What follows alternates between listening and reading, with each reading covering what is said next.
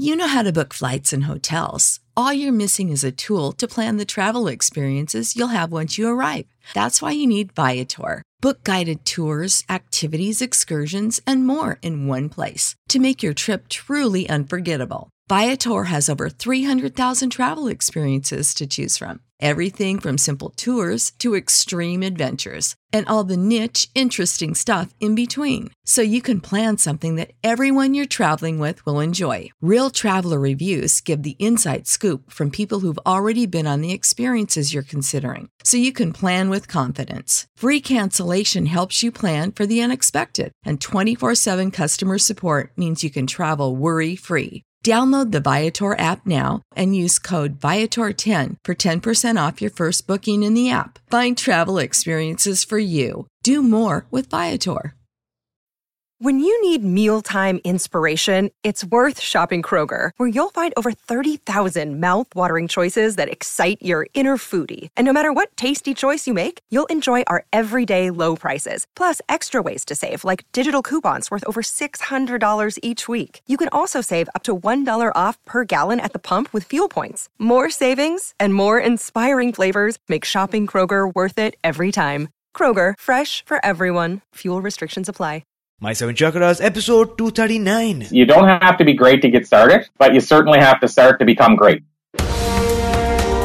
The seven chakras, swirling vortices of energy, positioned throughout our body from the base of the spine to the crown of the head.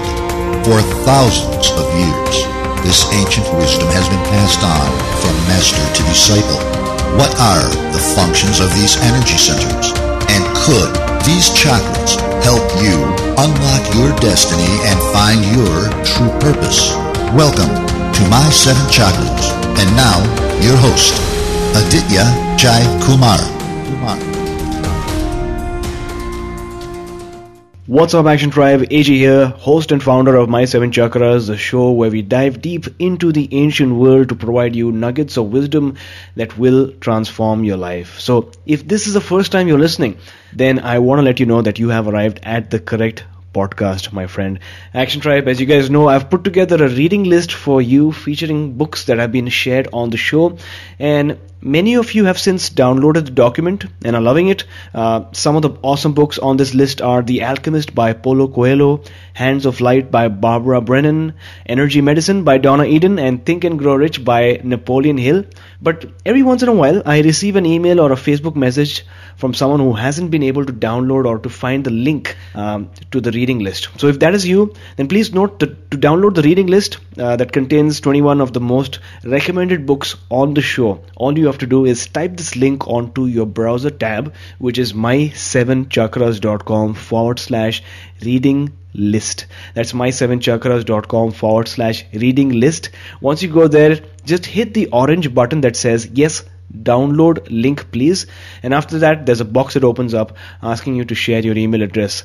That is it. Once you do that, you will receive a link to download your reading list. That's it. And if you can't download it, then just shoot me an email at aj@my7chakras.com, aj@my7chakras.com. Awesome. We're all set to begin today's episode. Today's guest is Corey Poirier. So Corey, are you ready to inspire? Yeah, absolutely. I'm ready to, I guess I'll say, set the virtual world on fire, because I won't get in trouble saying that. I'm not going to set anything else on fire, but just the virtual world today. Got it. So Corey Poirier is a multiple-time TEDx, PMX, and Mo Monday speaker. He's also the host of the top-rated Conversations with Passion radio show.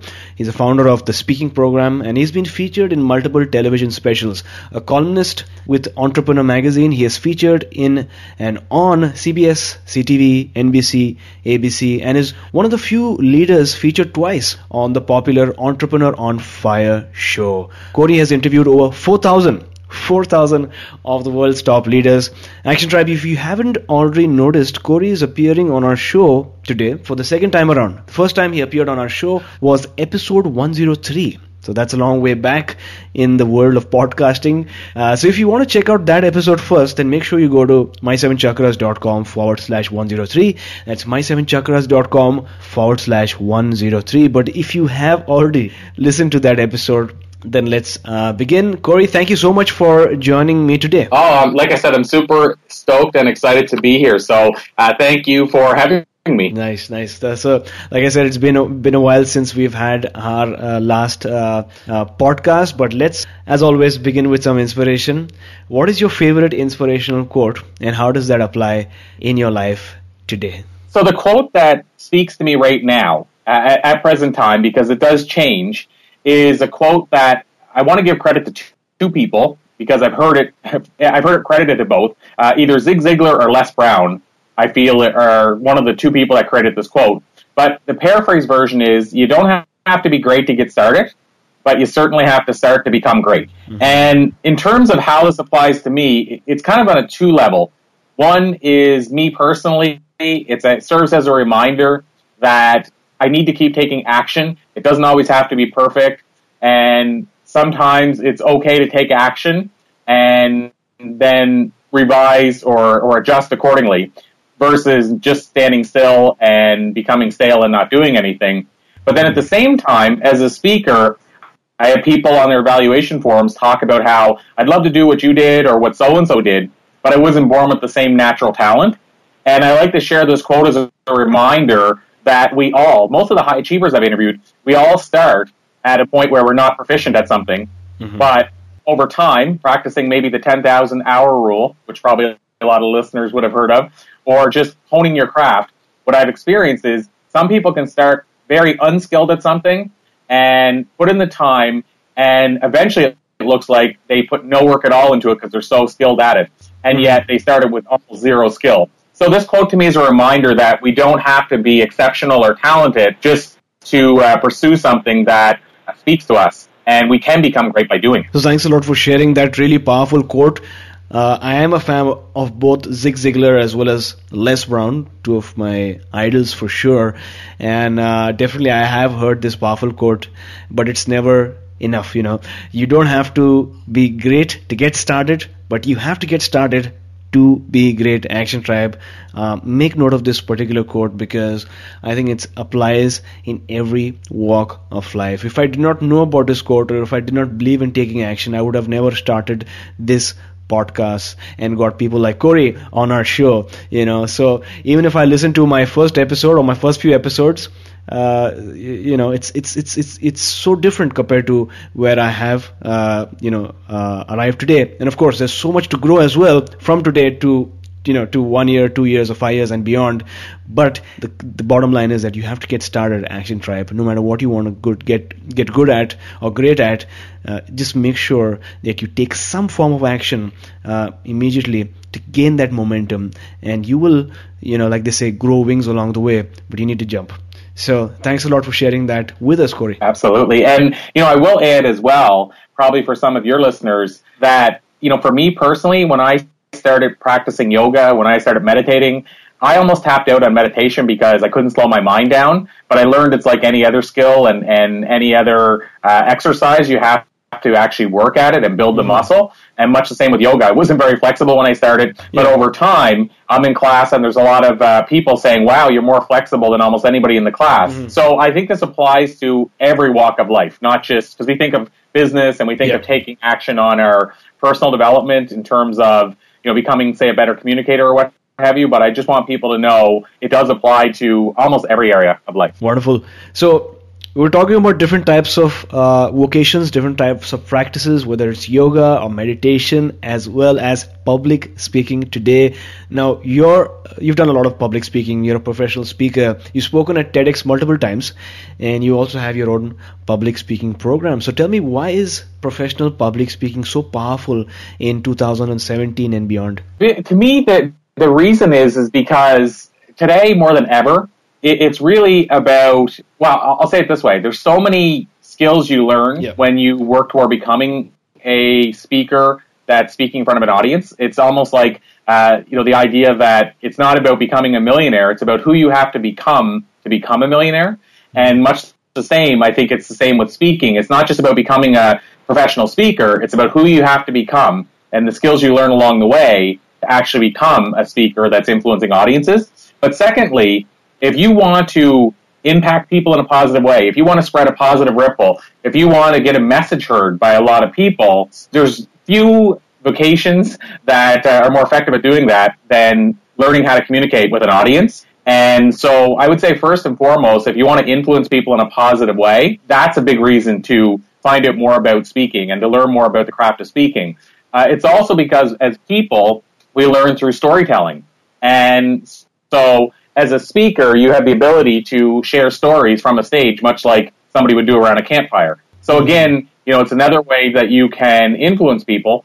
But bigger than that, perhaps, is it's a great opportunity when you learn how to speak from a stage to inspire people, to educate people, to motivate people, to entertain people. You have so many opportunities to essentially help transform someone's life that you wouldn't have had you not learned more about communication. So I just think it's one of those things that will serve you well in all areas of life. Becoming a better communicator is going to help you in all areas of life. But secondly, it will help you influence and inspire people and change people's lives in a way that's not possible have you not, learn how to influence people through the power of communication. Wonderful. So Action Tribe, is there a message that you have deep within you? Is there a group that you want to influence? Maybe people at your office place as well? Or do you secretly dream of getting on stage and getting a standing ovation? Just think about who is that person you would have to become in order to really transform people's lives and also become a better communicator. And that's what we're going to talk about today with Corey. So Corey, I'm sure that many of our listeners are curious about your life. How did you get into public speaking? What's the story behind that? So it's a very unique story, I will say that. So the unique part of the story is that I was somebody that was terrified. And this goes back to the, you have to start to become great. Yeah. And I'm not trying to say, I'm great, but what I will say is that I definitely didn't start great and didn't have any talent for the stage. And I will say that I was terrified of the idea of standing up in front of an audience. Mm-hmm. What happened was I had a stage play in a fringe festival. So similar to maybe the Edinburgh Fringe Festival or the Edmonton in Canada International Fringe Fest. Those are kind of the two most popular, I think, in North America, or even in Europe as well. But I say that because just to give people a point of reference. So I had this play that ran 7 days in this festival. I wrote and directed the play. And what happened was one of the actors injured himself. He sprained his ankle. And so I had to carry some of the weight because I was the only other person in the whole theater that actually knew the lines of the play. Right. But I was terrified of being on stage. So enter a problem. So I wrote a part for myself to fill in the blanks for the show where I would be actually with my back to the audience, wearing a wig. And basically, there was no way they could know it was me. And I was still covered in sweat. And I remembered back to when I did my first radio interview, even though nobody could see me, I was covered in sweat. And I said, you know what? Something's got to give. I got to figure out how to overcome this fear. And so what happened was it was maybe serendipity, but I heard about this stand-up comedy workshop at a local university.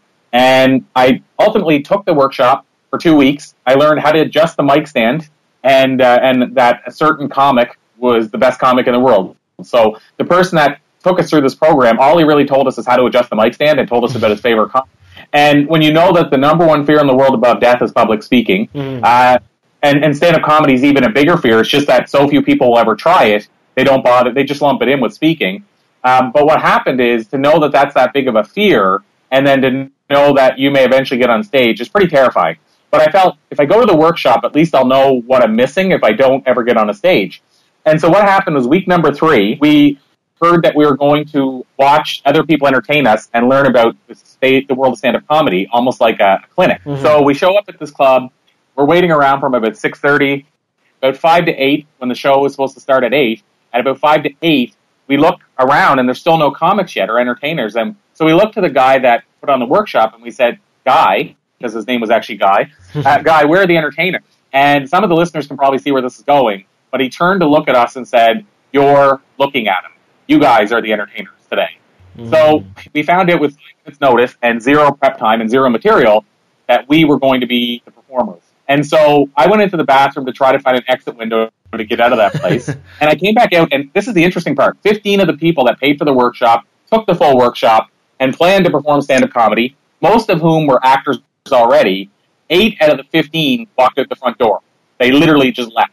So over 50% of the people who actually took the workshop and planned to do stand-up walked out. So 7 of us stayed. I jumped up on the stage to tell the first joke that I'd ever told in my life in front of an audience to dead silence. And I jumped into the second joke. Now the sweat's coming down my face once again. I mentioned the sweat coming down my face. I wasn't really comfortable with this. I jumped into the second joke, and this time, again, more dead silence. And I jokingly said, I think a tumbleweed rolled by the stage. It was pretty much nothing going on. The person that got us into this whole thing called me over to the corner of the stage at this point, and he smucked me in the back of the head. And where I was the first performer, he said, "You idiot, we haven't even turned the mic on you." So I found out that the first time I ever got on stage, I jumped in, and because I didn't even ask him to introduce me, or I didn't give them time to get the show set up, I just figured I'd jump on stage and conquer this fear. I basically bombed. They turned the mic on, and I got to tell the same jokes, and I bombed again. So not only did I bomb once, same jokes bombed. I thought maybe they just hadn't heard me. So what happened was I continued my set. I finished it. I had pretty much no laughs. I kept going back week after week, bombing over and over again. And that's our word in the comedy stage for basically not getting any laughs. Sure. And then what happened was somewhere in about, I'm going by memory, but somewhere around the 6-month mark, I saw Tony Robbins on stage, and I realized that he was doing all of the things I was doing at stand-up, and he didn't have a whole lot of the bad. Like, he got to share entertainment, he got to get people laughing, he also got to inspire and educate, which I really wasn't doing. And he didn't have people drinking mostly at his shows and heckling. So I was like, I like a lot of what he has, and there gets rid of some of the stuff I don't like. Maybe I should look into this thing as public speaking. And so basically, it's at that point that the light bulb went on, and I started making the transition to public speaking. And so to answer the question, how I get into the speaking world, that's how I got into it, AJ. I basically transitioned from bombing on a stand-up stage to bombing in the speaking corporate scene until eventually I started getting better and better. Got it. So thanks a lot for sharing that story. It, as you shared the story, I was, in that particular center, watching you speak, and I can totally relate. When somebody goes on stage, especially if it's the first time, in that scenario where you're there to make people laugh, and especially if the joke is not that funny, or if the delivery was not right, or if the punchline was not right for whatever reason, and if you don't get that laugh, things get even worse, or there's sweat trickling down your face, and you get nervous, and performance suffers. So I want to touch on that particular topic a bit more now, is people's fear of public speaking. Like you mentioned, the number 2 fear is death, but according to the survey, the people's number 1 fear is public speaking. So why do people have this inborn fear of getting on stage and speaking in public? So I really feel that this is a fear that is much bigger than speaking itself. And I when people say that great quote, the only thing we have to fear is fear itself, I think it's even bigger than that. I think it's bigger than, what we like to say is, okay, well, they're scared of the rejection. They're scared of the failure. They're scared of all these things. I think what the fear is, based on what I've learned in the years since, and by the way, this is applicable outside of speaking as well, is the fear of the unknown. So the unknown could mean, as a comic, you knock it out of the park. So the unknown could mean that it could actually be a great set and the audience loves you, but you don't know that. And as a comic, by the way, you never master the craft to the extent that there's always a chance for you to bomb, even at the highest level. Sure. And so I think that's what keeps pulling comics back. It's that fear of, tonight, I even though I've knocked it out of the park all week at my club shows, this night could be the night I bomb. That constant fear, I think, keeps driving them. But for most people, it's the fear that keeps them away. And again, it's the unknown of, I don't know what's going to happen. And because I don't know what's going to happen, it means I'm not in control. And so I think why people are scared of speaking, it's because you're never in control and you're never guaranteed what's going to happen. Got it. But that could be an addictive feeling as well, right? That, like you said, keeps bringing people back to the stage because, on one hand you have the fear of the unknown, but people sometimes thrive in a space of uncertainty because that's attractive, isn't it? Because you don't know what unpredictable in the sense. Well, I would say, and I'll definitely validate that for stand-up comics. The reason I still go back and perform stand-up now, not often, but on a blue moon, every blue moon I'll go, it's because I don't know what's going to happen. So I guess I kind of crave that at this point. And to be honest, with speaking, there's an unknown. But I will say, after you've been speaking for a lot of time, in my case, 15 plus years, 99% of the time, you know how it's going to play out. I mean, there's never guarantee, and you could have somebody in the audience who is trying to take your show down, trying to take your talk down, or your performance, or whatever name you want to put on it. But for the most part, it's less of an unknown. In the stand-up world, it's always an unknown. And for instance, these days, I'll only go and perform when it's a show that I just can't say no to. So my girlfriend had never seen me perform, and we were in Toronto in Canada. And so I had an opportunity to perform at Second City, which is a very famed club, that's produced some of the greatest Saturday Night Live talent ever.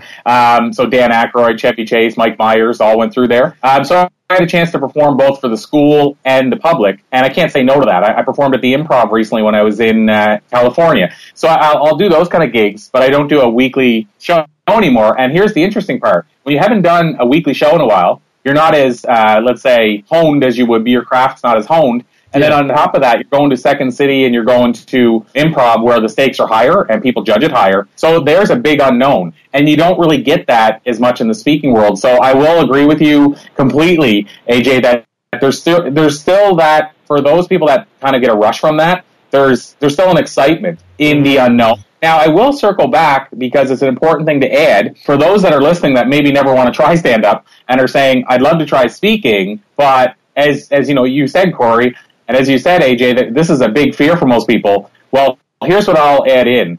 If you want to reduce that fear of the unknown, practice, and know your talk.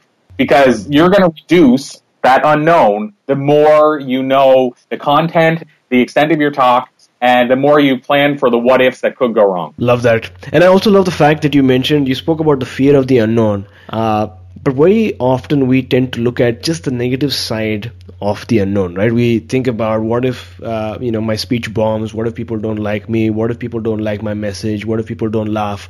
But, just because it's unknown, it doesn't have to be negative. So Action Tribe, just think about what if people like your speech? What if you're absolutely confident on stage? What if you get a standing ovation? So just visualizing the positive can help you get the best out of the unknown. And also, like Corey mentioned, practice makes perfect. The more you can reduce the unknowns from the situation, if you know your speech in and out, that's going to really improve the situation. Now, Corey, speaking about a speech that gets the best of it, a speech that gets a standing ovation, what are some traits of a speech that receives that sort of accolade? What factors makes the audience really love your speech? So there's a lot of variables, and there's even a lot of different approaches a person can take to their talk. But I'll give you some of the main common elements. So first of all, one of the things that really pulls people in, I kind of mentioned it in passing, is storytelling. So the more masterful you are as a storyteller, the better chance the audience is going to emotionally connect with you. They're going to come along for the ride. I mean, so that's a big part, is become a masterful storyteller. So storytelling is one component I've noticed in almost all of the top speeches. Another element is, and this comes from the stand-up world, but speakers have taken it over and taken ownership of this as well, is if you're delivering a talk, you should try to keep your points. So when I say your points, I mean your takeaways during the talk to 3 or less. And the idea there is that people won't remember 45 things. A lot of the top motivational speakers back in the 50s and 60s, they would just rhyme through, like even Zig Ziglar, who I'm a massive fan of, the late Zig Ziglar. But he would go through a lot during a short talk. But the difference is, back then, we didn't have all the distractions we have today. Right. And so it worked back then. But today, people are already thinking about, I wonder if my phone's ringing. I wonder if I have to deal with something later today. I got to pick up groceries soon, don't I? I got to pick up the kids at this time.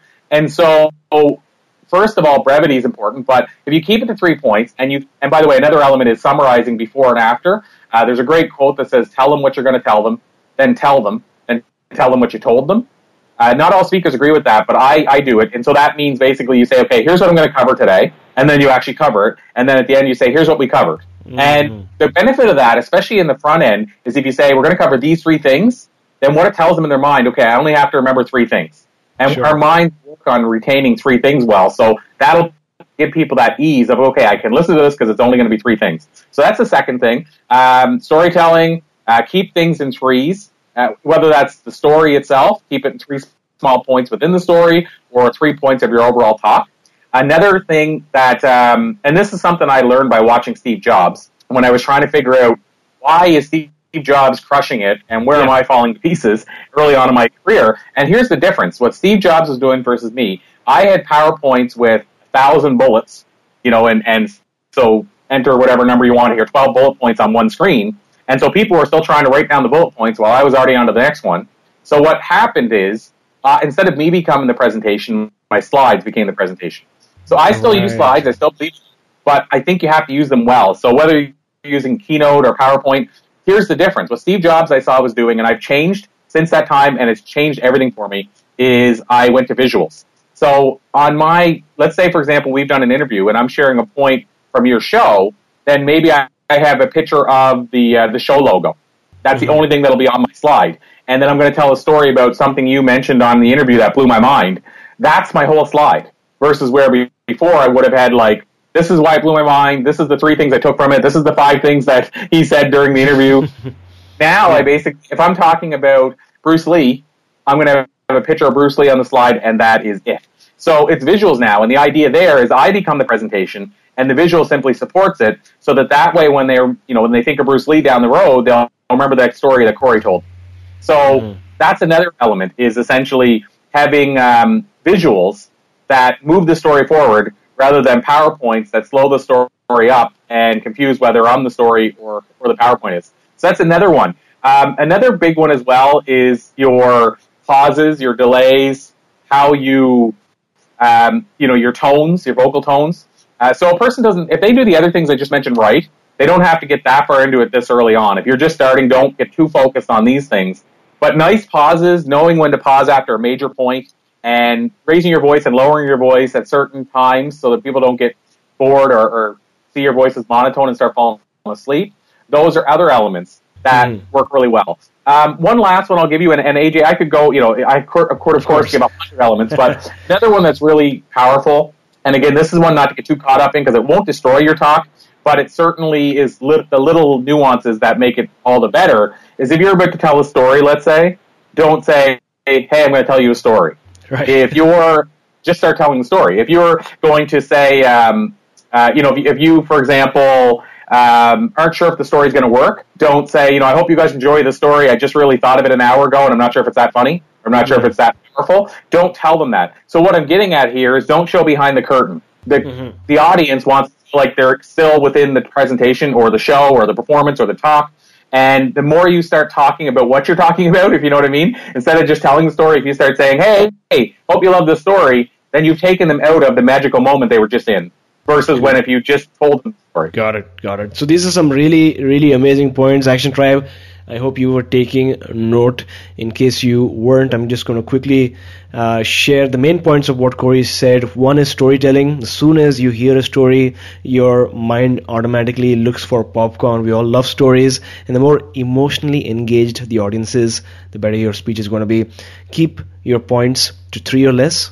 Less is better, rather than having 67, 68 points that you're going to share during the speech. Summarize before and after. I love that point, Corey. Here's what I'm going to cover. You actually cover it, and then you say, this is what we've covered today. And slides, just like Steve Jobs, keep it simple, keep it minimal. And of course, you have some more complex tactics and strategies as well, like vocal variety, pauses, and vocal inflection. But if you keep to the main points, you're going to become a better speaker. So thanks a lot for sharing that with us. Now, Corey, I want to talk about TEDx a bit over here, because you've given multiple TEDx speeches. So, and that is something on my list as well to someday give a TEDx speech. But is there a difference between delivering a TEDx speech and a regular speech? And if yes, what are the differences? Absolutely, there is, mainly because of the structure of TEDx talks and TED Talks, based on the way the organization has set them out. So there's certain elements that you don't really need to know unless you're auditioning for a TEDx talk or you're applying. So, for example, just to give you an example, so that you as a listener will know what I'm getting at, is, for instance, you're not allowed to wear, most TEDx talks will say you're not allowed to wear brand clothing, even if there's the tag is on the inside and the back. So you're not allowed to wear. You're not supposed to. I mean, obviously they don't go as far as to say, "Let me see your tag." Sure. But they basically say you're not allowed to have a branded logo. You're not supposed to mention you're not supposed to promote your own company or mention, here's how you can check me out my website. So in your normal talk, in your talk for a corporate client, you might say, I have a lot of that stuff on my website, which is, I still would argue that you really shouldn't do that, because again, it takes them out of the moment, and it almost seems like you're pitching. But some people run a public seminar where their whole goal is to pitch from the stage. So what I will say is, a big difference is in a TEDx talk, you're not supposed to pitch, you're not supposed to brand, you're not supposed to sell, you're not supposed to wear branded materials.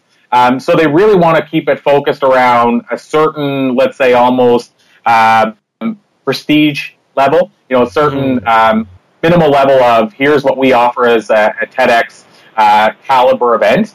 And so that's one thing. A second thing is, you need to be really well-versed and honed in delivering, as we mentioned about the sort of the I'm going to call it the small elements, and focused on delivering brevity versus, going into a story that could last 8 minutes. Because if you only had 15 minutes for your TEDx talk, unless the story is the whole talk, you don't obviously want to spend almost your whole talk and the story and then have no time for anything else. So I think another big thing is, a lot of people don't realize how short 18 minutes is if you're using it wrong. But here's the interesting part. People don't also realize how much you can do in 18 minutes if you do it right. So another big difference is TEDx talks by nature are shorter than if you're going to give a keynote or a workshop talk. And so I would say, get used to understanding how to deliver in a shorter amount of time, which basically, our normal world today anyway is like that, because when you put out a YouTube video, most people would agree that for the most part, if you want to keep people with your YouTube video, you got to make it shorter than you used to. Yeah. So think of a TEDx talk like you would when you're online in social media or you're on YouTube. You have to keep it shorter than you would probably have the opportunity to do if you're doing a corporate talk where the audience is told they have to be there regardless. So that's a big one. Know that the video, because it's mostly filmed, of course, the video, typically speaking, most TEDx conferences won't do any editing. So what you see is what you get. So you better be very well rehearsed and practiced, because whatever you deliver, you're not going to get a takeover or do-over. So that'd be another difference. I would say also another big difference is, because you have a short amount of time, you're going to want to basically go through your talk over and over again and trim out the stuff that doesn't hit in a powerful way or doesn't move the story forward in a powerful way, because you don't have that extra luxury that you would in a talk, again, where people are told they have to be there and you have more time to deliver. So those are, top of mind. Those are some of the big differences, is that it's really, you have to deliver it in a more powerful way, and in a shorter capacity, and you have to be really, really, really well rehearsed if you want a TEDx talk that's going to resonate with people. And I also will say, because it's more to the general population, you're not going to be doing as much of a niche talk probably. You can, but what I mean is that it's not a specific audience per se. So the other thing you want to do is, even if you do a talk or deliver a talk at a TEDx event that's on a specific subject that maybe only maybe it's like artificial intelligence or something, you still need to figure out a way to deliver it in such a universal way that the average viewer can go, wow, I learned a lot from this, even though I don't know anything about artificial intelligence. So that would be my takeaways in the difference. Got it. So I love the fact that you mentioned that the speaker has to be rehearsed and prepared. So I was wondering if you could take us behind the scenes of a professional speaker like yourself, or maybe one of your students. Is there a routine that you normally go through in preparation for a speech? So it definitely varies depending on the learning style of the person. And I would even add, it depends on their experience level and comfort level. So why I say that is, for somebody like me, for instance, my preparation would be totally different today than it would have been my first year. And part of the reason is because of those years in stand-up and even improv, taking improv classes, I'm more comfortable for me to have what we'll call the foundation of my talk in place, and then basically wing it from there. So I just delivered 2 talks to a real estate group in 2 different cities, but it was actually the same company, and 2 people, I think, were at both talks. The rest were all, of course, a whole unique audience. So the 2 people would be the co-owners who traveled to both talks. If they were to tell you about my talk, they would say there were some differences between the 2, but everybody in the audience would feel like it's the same talk that I'm going to deliver to both audiences. And the difference is, I have the base material. So let's give an example. Let's say I were talking about, so I went to Jimi Hendrix's gravesite a few years ago. And while we were there, some guy drives up in a red car. He jumps out of his car, he cleans out all the litter around Hendrix's gravesite, jumps back in his car and drives off. And so I've shared that story about the idea of creating an invisible impact and how Hendrix has been dead 45 years, and yet he's impacted that person in such a way that 45 years later, this guy wants to clean Hendrix's gravesite. And that yet that guy, people seeing it, he's inspiring them by realizing you can do a small action and have a big result. So I set the tone for that because I could deliver that story at both places, that like Wednesday and Thursday of this week, actually, the days I deliver the talks. I could deliver that story on the Wednesday, and maybe I have less time, so I deliver it just the way I just did to you there, which is probably 20 seconds. And I can actually deliver it another time where maybe I have more time. They say, okay, this talk is 90 minutes, even though the other group of ours was only 60. Well, I might go further into that talk and have 3 points from that story of the Hendrix's gravesite. So, but the catch is, I still prepare that story. And so, first of all, what I would say is, for me personally, what I love about story is if you know your story really well, then you can ad-lib comfortably. And not only that, you can comfortably say, okay, I have a picture of the Hendrix's gravesite. I know the story. I know how I've told it, to people around, friends and what have you. So I know how to tell that story. It's a lot easier to remember a story than it is to remember the facts and figures. So first of all, for me, when I prepare, I want to insert stories because they're easier to remember. Secondly, I know that I'm okay as long as I know what the base story is. I can ad-lib from there. So what I'm preparing actually is I'm preparing the meat, if you will, the meat of the content, and then the fries and gravy, if you want a weird metaphor. That's the stuff that is the stuff where I can go off script a little bit. So that's me now today. Now, if I and so by the way, the other thing I can do, which is great about stories, is if I know how much time I have, and here's a little tip: somebody that's just starting and doesn't know how to keep track of their time, if you practice it enough to know you're within a certain range, then what I suggest you do, something like this. You can take one of your Apple watches that we have today and put it on vibrate. You can put your phone on vibrate and put it in your pocket. And what you want to do is you want to set it to start vibrating, not so anybody can hear it, but so that you know what's happening, about 10 minutes before you're supposed to be done. And that way you can shorten your story or start to wind down. So that's a tip for keeping on time. In terms of the secondary part is, how does somebody practice that's new work? Because I have this with my students a lot. And I remember when I was back doing it, is they'll often write out the entire script. Yep. And then they'll actually, almost like you picture cue cards, they'll write a script or cue cards, and they'll practice based on that. And then what I usually get them to do is, once they know it quite well, then I want them to start trimming out stuff that doesn't need to be there. Because they're practicing it word for word, which is going to look very structured and too rigid when you're in front of an audience. But if they can get to know their whole, let's say their talk, their speech, and let's say it's 45 minutes, but let's say they practice it, it's like probably going to be 55 minutes, even though they figure it's 45, because you're going to have pauses, you're going to have the audience say you're asking a question, engage. So what I would say is, I'll tell them then, okay, what we want to do now is I want you to go through that script that you now know really well. I want you to figure out what parts you can take out and have the story still make complete sense. And what people will find is you could have an hour-long talk, and once you start trimming out the facts, you can probably get down to 40 minutes or 30 minutes easily, just by taking out the parts where you're repeating yourself twice or adding extra stuff in. And then what happens is, since you knew the bigger part really well, it gets a lot easier to know the shorter part well. And my experience is, you're going to be a lot more comfortable on stage if you have a 35-minute talk for a 45-minute time slot than you are if you have a 45-minute talk for a 45-minute time slot. Because you're going to be worried the whole time, if you're rated to the minute, when you practice, you're going to be worried you're going to go over. If you have 35 minutes, it's a lot more comfortable to finish 5 minutes early, and everybody's going to be happy if you finish 5 minutes early versus if you go right to the minute or go over. So what I would say is, it depends on what stage you're at. If you're very comfortable on stage, get the base of your stories or whatever your topics and points are down, and then you can ad-lib a little bit. So you're going to be a lot more comfortable if you practice this stuff, in front of a person, in front of the mirror, and have your laptop or whatever you're using as your cue cards in front of you, and basically just talk it out. So talk it actually out. Record it, by the way, so you can hear how it sounds talked out, so you make sure you're talking it out naturally. And then after you practice it numerous times, there's going to be a point where you feel, okay, I finally got this. So when you're just starting, I recommend you practice it more than you think you need to. And after you've been doing it a while, you'll find you can practice a little less than you think you need to. Got it. Thanks a lot for sharing that with us. Now, our listeners love to listen to stories, as you might have, as you know, and I know that you've trained many people in public speaking, but is there one story that sort of stands out? Somebody who's probably nervous and scared of public speaking in the beginning, but somebody who experienced a turnaround after going through the process? Well, I can tell you an interesting, and to me, kind of a funny story about, it's kind of loosely around the idea of speaking, and it ties back into what I mentioned about my world of stand-up comedy. And this is maybe more of a motivational story, but I can also tell you it was a transformation as well. And what it relates to is I saw a girl show up for one of our nights of stand-up.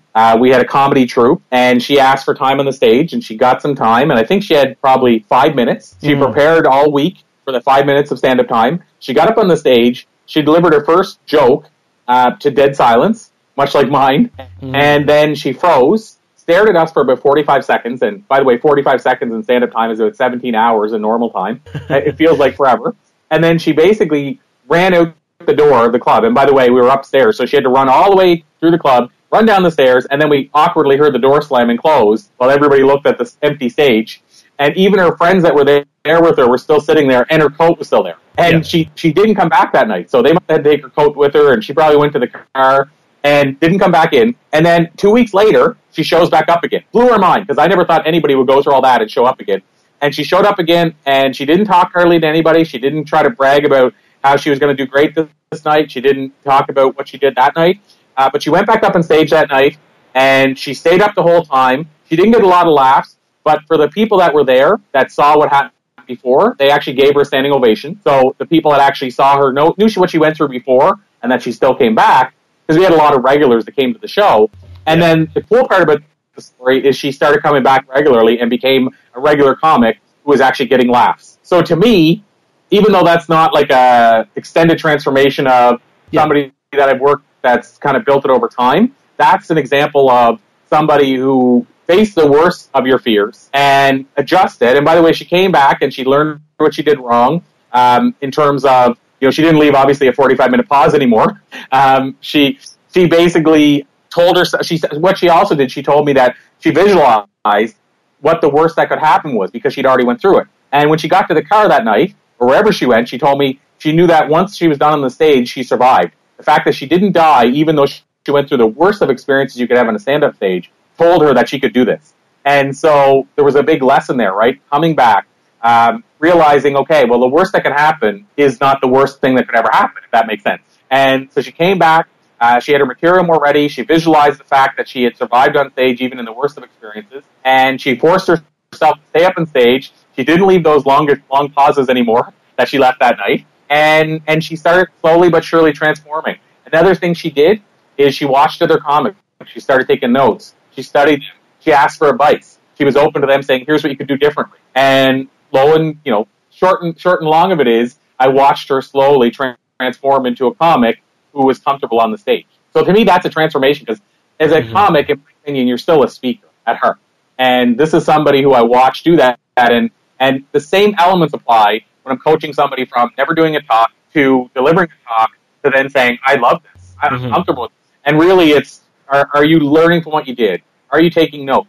Are you watching other speakers and learning from them? Are you willing to get feedback from people, take honest feedback? Are you willing to adjust when you hear the feedback? Did you record yourself and say, what did I do wrong and right, and what could I improve next time? I mean, these are some of the things that I've watched people that were not comfortable speaking do and become comfortable. I already told you the other one, which is, and this has been a huge transformation, people that were terrified, but we helped them get the nerve up to do it. One of the biggest things is getting to know their subject material, delivering in a way that they're comfortable with. Like I said, storytelling, things that they know they can actually remember and say on stage a lot easier than trying to remember statistics or facts or figures or bullets. So that, those are some of the elements that people need to do. They need to get rid of that fear of the unknown, and how to do that is to prepare and to learn from other people, to learn from what you did wrong, and to get back on the horse and sort of do it again. But I can't promise if you're terrified of the stage, it'll be easy. You heard my first experience at, sharing material without the mic turned on and bombing horribly. What I can tell you is if you're going to speak in front of an audience, like a corporate audience or an association, it'll probably be much easier than mine or that girl's that ran off the stage. And here's the good news. We both survived, and we found our passion from that, and it basically improved every aspect of our life. So the reward is way bigger. So the U Action Tribe is there a particular craft or a particular project that you have started in the past but experienced some level of disappointment or failure because it didn't work out quite the way you had imagined and then you gave up? Is there something like that? Because if there is, then remember there's no harm in going back once again and taking action and trying. Like the story that we heard right now, showing up once again is half the battle complete, so you just have to show up once again and be open to feedback and ask questions and work your way towards your transformation. And AJ, I'll add one more thing too, if it's okay. Yeah. Another thing, because I don't want to leave people, thinking that it's as simple as that in terms of just push yourself to get on the stage. Here's what I will say, because there's only so much time ever in an interview like this. If somebody wants to keep sort of this alive and see what I did and what I recommend people do in terms of stepping outside their comfort zone, because that's really what we're talking about here. My last TEDx talk, that's the whole subject of it, basically crushing your fears. And so in that TEDx talk, I go through the steps that I recommend people take if they want to expand their comfort zone. And I even use the example of stand-up comedy. And so an example would be, first of all, take baby steps rather than big steps. Reward yourself for the baby steps. One of the baby steps could be going to watch other comics. Could be talking to other comics and asking about their experience. Could be going to Toastmasters Club and learning about speaking before you ever get on a stage. Going to a workshop in comedy. And you could take all these baby steps before you ever jump on a stage or ever get out and speak in public. So what I will say is, my TEDx talk, we talked about them. They're very short. It's 18 minutes. Go check that out. And it'll tell you what I'd recommend that somebody does if speaking is the one that they're trying to conquer.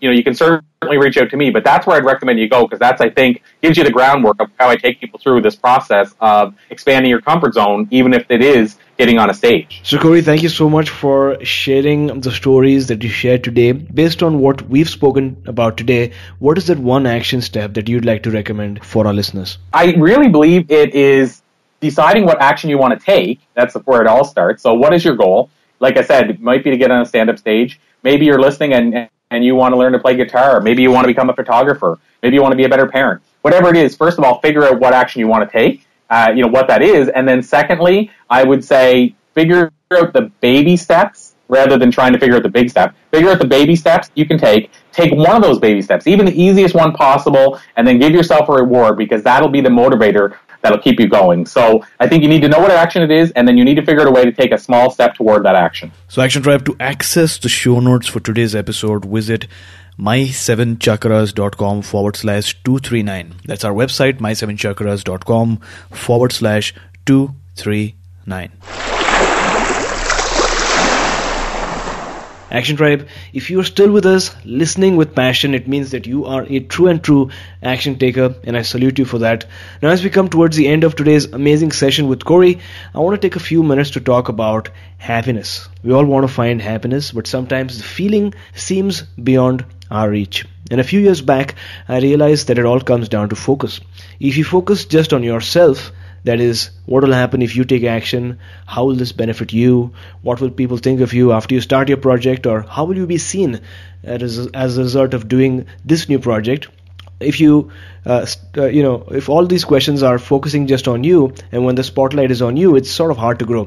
It's hard to perform, and it's hard to really be in the flow of things. That's what we're trying to achieve here, right? Is to be at your productive best and master new skills. But on the other hand, if you shift your focus to the outside and you try to find out who you can positively impact through your work, that's when things can change, because the spotlight is no longer on you. It's on those who you serve or those who you're speaking to, your audience. So that shift in perspective can help you in mastering new skills or in trying new things out or finding better ways on how you can serve your audience. And very soon you'll find that you are making progress. The idea can be applied in many activities, including today's topic, which is public speaking. The key here is to shift the spotlight from you to those who you serve, because someone wise once said, the best way to find yourself is to lose yourself in the service of others. And with that, we have arrived at the last round for today, which is called the wisdom round. So are you ready for the last round, Corey? Yeah, I'm as ready as I've ever been. Great. So, Corey, what is the best advice that someone has ever given you? And maybe you can share something different or the same compared to what you shared last time, which has been a while. So perhaps the best advice that I was ever given was probably advice that I got from my grandfather about the importance of essentially doing what you're going to do with passion. Like basically how he worded it was a lot different. It wasn't as sort of polished or sexy, but he essentially said, if you're going to do something anyway, if you got to be there to do it anyway, why not do it to the best of your ability? And to me, it spoke to me because at the time I was very young. And after that point, I went through some jobs that I wouldn't have normally chosen, let's say, for myself. But I always remembered that his whole thing about if you're going to do it and you have to be there anyway, why do you want to just, fake your way through it or basically give only 20%? You see that so often. His whole thing was be passionate and bring the passion and sunshine yourself, even if the job doesn't bring it for you. And do your best and give your best. And that has served me well over the years. And what's happened is that I've delivered, I think, passion in everything I've done, even if it wasn't what I wanted to be doing at the time. Got it. So name one personal habit that keeps you going these days. I would say when I say keeps me going, that's the part that makes this probably will sound like a strange one, but the power of no, let's call it that.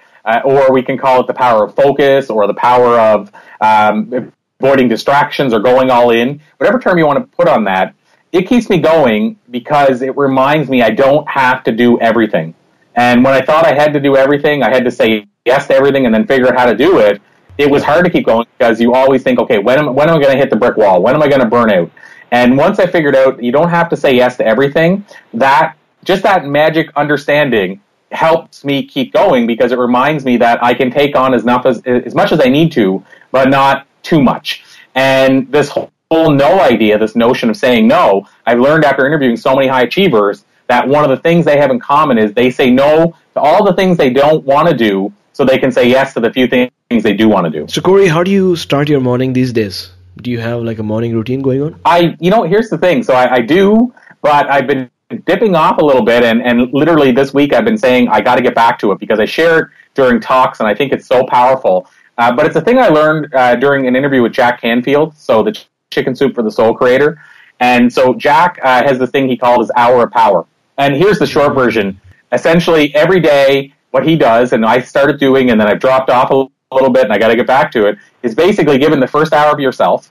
And during that hour, what he does, and I sort of did a similar thing because I understood why what he did was powerful, is basically divide up the time of that hour. And how I did it was I give 20 minutes myself to learn, so 20 minutes to feed my mind, 20 minutes exercise or some form of exercise, even just going for a walk, and then 20 minutes of meditating or feeding your mind, your spirit rather. So why I believe this is so powerful is because basically you're feeding your mind, body, and your spirit in the first hour of the day before most people even get up and start their day. So that's a ritual I did really well. It was a game changer, and I need to get back to. Love that. So name one book that you'd like to share and recommend with our listeners today. So I'll tell you the I normally would answer How to Win Friends and Influence People because it's the first book I ever read in my life at 27. It changed everything. But at the same time, since I shared that so much, I want to give your audience something fresh. So I would say probably the book on the front of my mind right now is The One Thing. And this book is focused on the importance of us basically doing the one thing that's going to make the difference and move the needle rather than trying to do 20 things. So basically figuring out what is it that's going to make the biggest impact on my life, and whether you're time blocking and focusing that way, or whether you say I'm going to put all my efforts into that thing, focus on that one thing at one time rather than trying to do multiple things, which everybody seems to be doing now is multitasking. Get back to single tasking. And that's what the message of the book is. And it really backs up the importance of focusing on the one thing that could change everything. And so that's the book I'd recommend, is The One Thing. Well, thanks a lot for sharing. Action Tribe, here's a way that you can listen to this book, The One Thing, for free. In case you don't know, Audible is a way to listen to your book instead of buying a book and reading it. And since you love listening to podcasts, you can actually, listen to the book on your way to work, in transit, outdoors, through your headphones, choose what you may. But Audible is offering Action Tribe one free audiobook download with a free 30-day trial so that you can get to check out this new service. And in case you don't know already, Audible has over 180,000 titles to choose from, for your various devices, iPhone, Android, or Kindle.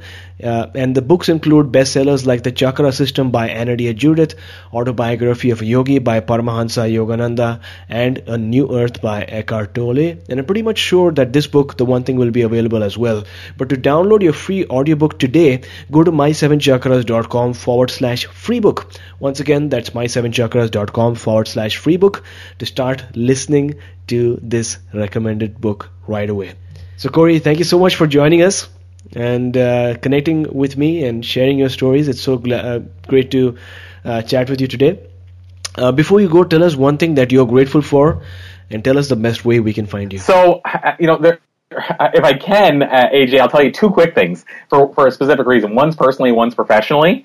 The personally, I will say, is we have my girlfriend and I, we're both in our 40s. So we just actually had our first child. He was 3 months old 2 days ago. And so I'm obviously grateful that we were able to bring that miracle into our lives. On the professional side, I'm basically getting ready. I'm literally, 10 days away-ish from releasing my latest book. It's called The Book of Why and How. And so I'm obviously very grateful to be in a situation where I can bring a book like that to the market and hopefully transform lives. And it kind of ties back in to what we were talking about throughout the day. How do you expand your comfort zone? How do you find your why? How do you, the timeless secrets I've learned after all these thousands of interviews, the book kind of contains all of that. So I'm very grateful to actually be in a situation where I'm able to bring this book to the market in less than 2 weeks. Awesome. So firstly, congrats on the newborn. I'm sure it's great, exciting time at your household. So thanks a lot for, first of all, making this interview. I can imagine a lot of people saying no to interviews at this time, but congrats on the newborn. I'm sure it's going to be a great year ahead, as well as a wonderful 2018. And of course, Action Tribe, we've, heard about speeches today. We heard about public speaking. We heard about going beyond your comfort zone. But if you know your why, then you can survive no matter how it is, right? So if you know your why, you're going to blast through all your fears, whether it's public speaking or maybe a new skill. So it's really important to, if you haven't already figured out your why, and Corey over here is going to not only show you how, what your why is, but also how to figure out what your why is. So the book is going to be really exciting. Comes out in 2 weeks. So Corey, how do they get the book? Is it available on Amazon and all these other platforms? So here's the unique approach we're taking. So the very first month, so people listening to this during the first month, and you'll know when you go to the website which month you're listening to. But in terms of the book release, but the very first month we're releasing through Kickstarter. So we're taking a crowdfunding type approach, and then we'll be moving into Amazon, Barnes & Noble, Chapters, and your traditional approach after that. But for the first month, we're going with Kickstarter, and our goal is to try to do a really nice Kickstarter campaign where we're supporting each other, and we can offer rewards that we wouldn't be able to offer through your traditional publishers and Amazon and things like that. So if you're listening to it and you go to thebookofwhy.com, and you see the Kickstarter campaign there, then you'll know you're listening to it during the Kickstarter campaign. If you go after that the page will be changed, and then you'll be able to click the links where you can buy through Amazon and all the other various platforms. Nice. So thebookofwhy.com, we'll have the link up in the show notes as well. So Corey, thank you so much for coming on our show once again, talking to us about the power of public speaking and taking us one step closer to a human revolution. Oh, thank you so much, AJ. It's been an absolute pleasure, like it was last time, and like I knew it would be. You were listening to My Seven Chakras. Go to mysevenchakras.com. Download your free gift, get inspired, and take action. Transform your life today.